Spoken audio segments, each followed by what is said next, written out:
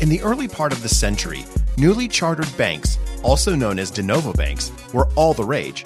From 2000 to 2008, nearly 1,100 banks were newly chartered in this country. But that number fell drastically following the financial crisis in 2008. In fact, when Infinity Bank in Santa Ana, California opened its doors on February 1st, 2018, it became only the 9th bank in the United States to open after the crisis. So we asked an executive with Infinity Bank, did you all know that you were trying to accomplish something that happened so infrequently during the previous 10 years? Yes, and we did it anyway. I'm Andy Goldstein. I'm Laura Sewell, and you're listening to FinTech Focus from CSI.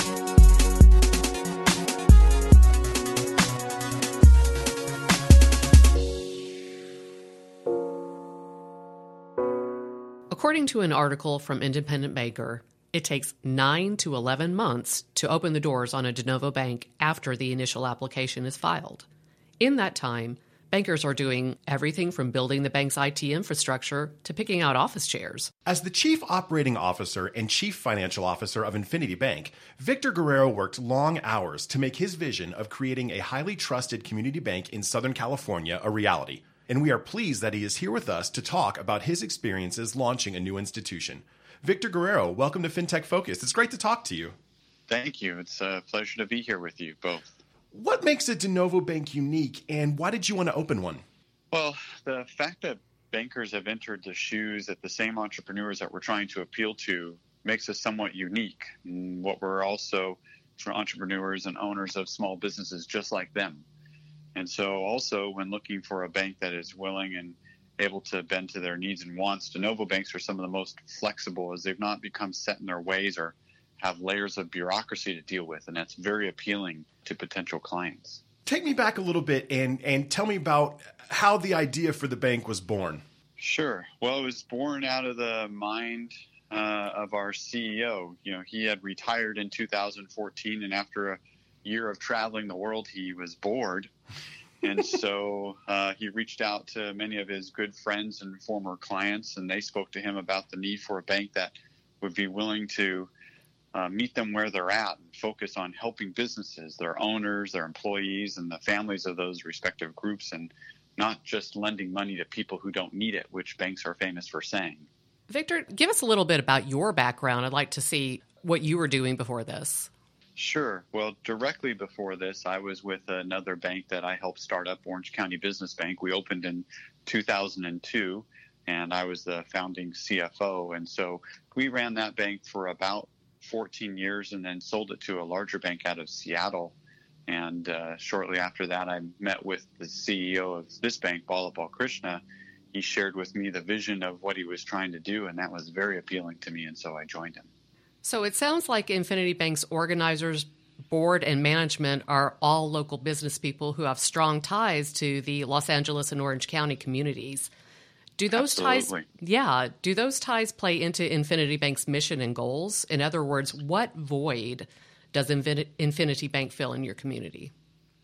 Sure. Well, about 20-some years ago, there were 45 banks headquartered in Orange County, making money, being successful. And today there are 17, with several of those being well over $1 billion, $5 billion and more. And so the ability of community banks to meet the needs of clients at the entry level or even at the medium, small level is not there. There's just not enough of us anymore to do that kind of business. And so the community banks that were small and now have grown aren't able to meet the needs of these businesses because they themselves now have to deal with bureaucracy and policies. And does this customer fit what we're doing rather than a bank being able to cater to the businesses themselves? Victor, can you give us an example of a typical customer? Sure. A typical customer is a small business located in LA or Orange County that has maybe 10 to 25 employees. They've been around for 5 years or more. They generate revenue of anywhere from $1 million to $50 million. And they are focused on any number of markets. They could be in real estate. They can be in the service business or manufacturing or wholesaling, whatever the case might be. And so it's a broad range of industry types, but the same fundamentals are there, in which it's a business owned by either individuals or families that are here local to LA and Orange County. I want to get into the process a little bit. So the first step of all this is dreaming up the idea for the bank. So once you have the idea, what are some of the next steps toward making the bank a reality? Well, it's a little different for each organization. For us, it was first finding the people who support the idea of organizing a bank, which is not easy. You have to convince people to give you a substantial amount of money in addition to the money that you're going to be putting in yourself, because it takes anywhere from $2 to $3 million and 2 years, up to 2 years, to get a bank open. So identifying those key people who are going to be your organizers, many of whom will eventually become board members, is key, because they have to be patient. They have to at least have a little bit of understanding of how a new bank process, or a tremendous amount of trust in management that's putting it together. And so once you have those people together, then you start the application process and working with the regulators on the type of concept that they'll be willing to accept as a new bank. What kind of money did you need to raise to launch Infinity? As I said, it takes anywhere from about $2 to $3 million to start the bank, or at least organize the bank. Mm-hmm. And then, of course, then you do a capital raise once you're ready to get the bank open, once you have approval from the regulators. How much capital did you end up raising? $33 million. So we were going after $30 million, up to $30 million. And the regulators will allow you to keep 10% over that. And so we oversold our subscription, and we're able to keep $33 million of it. You're listening to FinTech Focus. We're talking with Victor Guerrero, COO and CFO of Infinity Bank in Santa Ana, California, about his experiences launching a de novo bank. It seems that a lack of investor interest is often what prevents de novo banks from launching. You were able to raise $33 million and hit your target. To what do you attribute that success? It's a number of factors. You asked the question earlier about how, and maybe it was Laura who asked, how it is that our board members play into our business plan. Well, they play a big part in the beginning in terms of raising capital, whether they're putting money in or they're bringing people in that they know. And then also we partnered with a great firm, B. Riley, that brought some of their people. They invested as an organization, and then they brought people that they knew. And so that partnership between these two parties is what made this so successful in terms of our capital raise. And you mentioned the application process a few minutes ago. What was that like? Was that a paperwork nightmare, or how did that go? Oh, it was fun. I'm hearing sarcasm. I don't know. I don't think this, we have some pretty good equipment, but I think the sarcasm detector there. Okay, hopefully regulators aren't listening. So it was quite a bit of paperwork. And so, for example, one of the documents, the primary document that includes the application, in which we talk about the demographics, the business plan, and some basic policies, was over 1,000 pages long. Wow. So if that's defined as a nightmare, then yes, it was. Yeah, anything over like 5 pages for me is a nightmare. So 1,000 is, oh boy. Is that divvied up among several of your crew? How did you complete that? Well, at the stage that we did this, there was just two of us, Bala and myself. However, we did have great help from some good attorneys and consulting firm local here, Carpenter and Company, who has tremendous amount of experience. And so they gave a lot of input. So it wasn't just lifting by just Bala and myself. So when launching a de novo, obviously you're starting from scratch. What did your plan look like for selecting a core processor? That's a pretty important aspect. Both the CEO and I are strong believers in making sure that the people who are going to be using the system are the ones that are going to be making the decision on it. Mm-hmm. And so by this time in the process, the bank is well underway with its application. We have identified key people who are going to be in various areas of the bank: compliance, operations, loans, finance, our controller. And so each of those folks spent the time to look at several different core providers. And that came from their own personal experience. It came from other providers that made presentations to them. And then they spent a tremendous amount of time reviewing the systems, having, conversations amongst themselves, and then came to the conclusion of the core processor that they chose. And they presented it to me and said, this is the one we want. And so from there, I took over and we started negotiating with them on a contract. When Infinity Bank opened its doors on February 1st, 2018, it became only the 9th bank in the United States to open since 2008. So while you and Bala and the rest of the team were working to open the bank, did you all know that you were trying to accomplish something that happened so infrequently during the previous 10 years? Yes, and we did it anyway. We're not the brightest of peers. But so both Bala and myself have opened banks. He did his in 2003, and like I said, mine in 2002. And when we did ours, there was over 100 banks each of those years that were opening. Mm-hmm. And so although it was still a tremendous task, I'm not sure it's all that much more tremendous today than it was then. It's just there aren't many people doing it for lots of reasons. But it became clear as we went through the process, because so few regulators were there today that were there 15 years ago that remembered the process. And so a tremendous part of the process was us educating the regulators on what needed to be done to get this moving, because they were nervous about getting another bank off the ground. After a break, we'll ask Victor about his goals for the bank's future. You're listening to FinTech Focus from CSI. The competition for attracting and retaining customers is at an all-time high, and if you want to win, you need to understand what your customers want from your institution. CSI and global research firm The Harris Poll recently conducted a survey of more than 2,000 U.S. adults to uncover the key factors they look for in their banking relationships.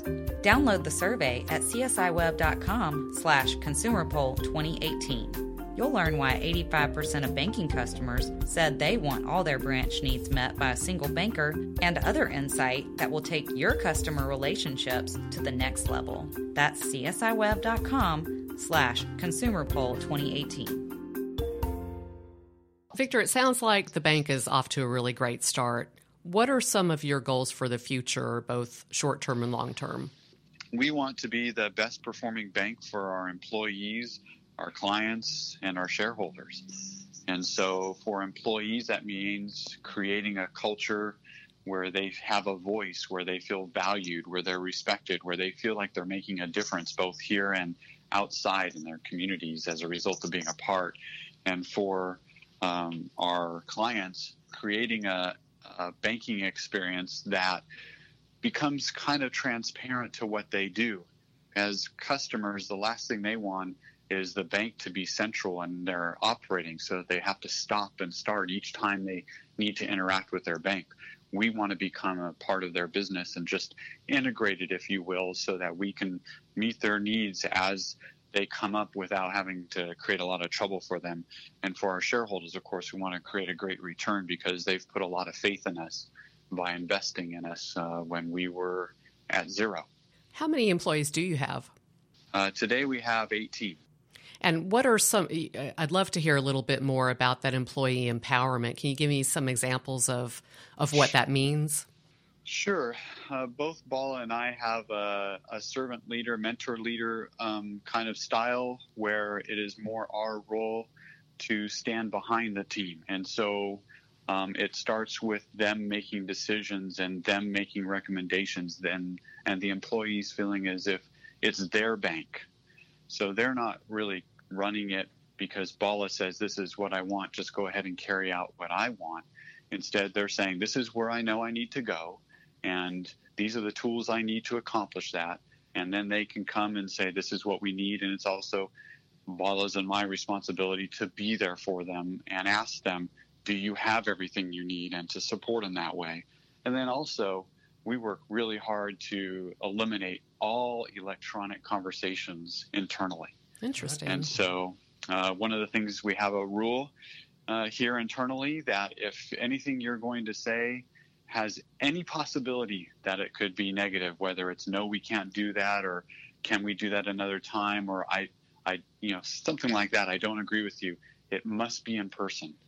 And that's the only way that we can make sure that the chemistry works well here, because when you write an email or a letter or anything like text, it's not up to the writer to determine the tone, it's up to the reader. And so it's so important to have that one-on-one, face-to-face conversation. And it's just a small office, but you'd be surprised, I think, how many times I've experienced where relationships have broken down with people sitting right next to each other because instead of talking, they texted or emailed. It sounds like really great advice for any level of leadership in terms of getting the best out of your employees and creating a very cohesive and quite frankly, friendly work environment.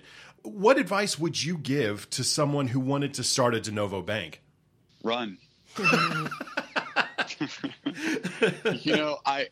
I would say this. If your vision is to do something similar, whether it's to serve your community, to serve a certain market niche that is underserved, then I think it's a great opportunity and a great decision. If it is to simply just make a ton of money and create a bank that you can put together and sell in 3 or 4 years or something like that, you really need to take the time to think about whether or not this is the best industry for that, because that was something that was done maybe 15 years ago. Whereas today, if you're designing it solely for that, you need to think about the possibility of what could happen if a recession occurs or things change and then you're not able to sell. Did you design a bank that was flawed from the beginning? But if you start with the right premise, I think you could be a tremendous success. And whatever happens, the shareholders decide, then that's a different story altogether. Well, Victor, I can tell, I feel your sincerity and you've put your heart into this, and I'm sure the whole staff has done so. Are you having a blast? Thank you. We're having a lot of fun. Both the CEO and I were so fortunate to be able to work with people in many cases that we've worked with in the past. In fact, I think all but 2 people that are here has no connection whatsoever to the other employees.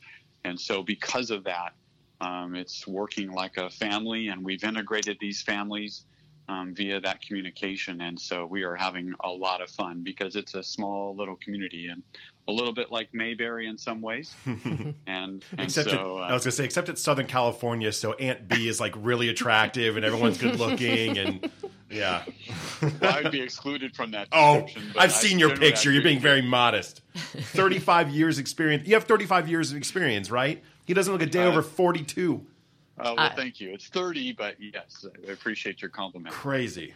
Victor, it was a real pleasure talking with you. Thank you so much for the time, and we wish you and Infinity Bank the best of luck. Thank you for talking with us on FinTech Focus today.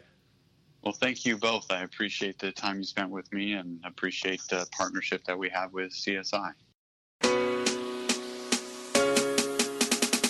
That's it for this week's episode of FinTech Focus. Thanks again to Victor Guerrero for joining us today, and thanks to all of you for listening.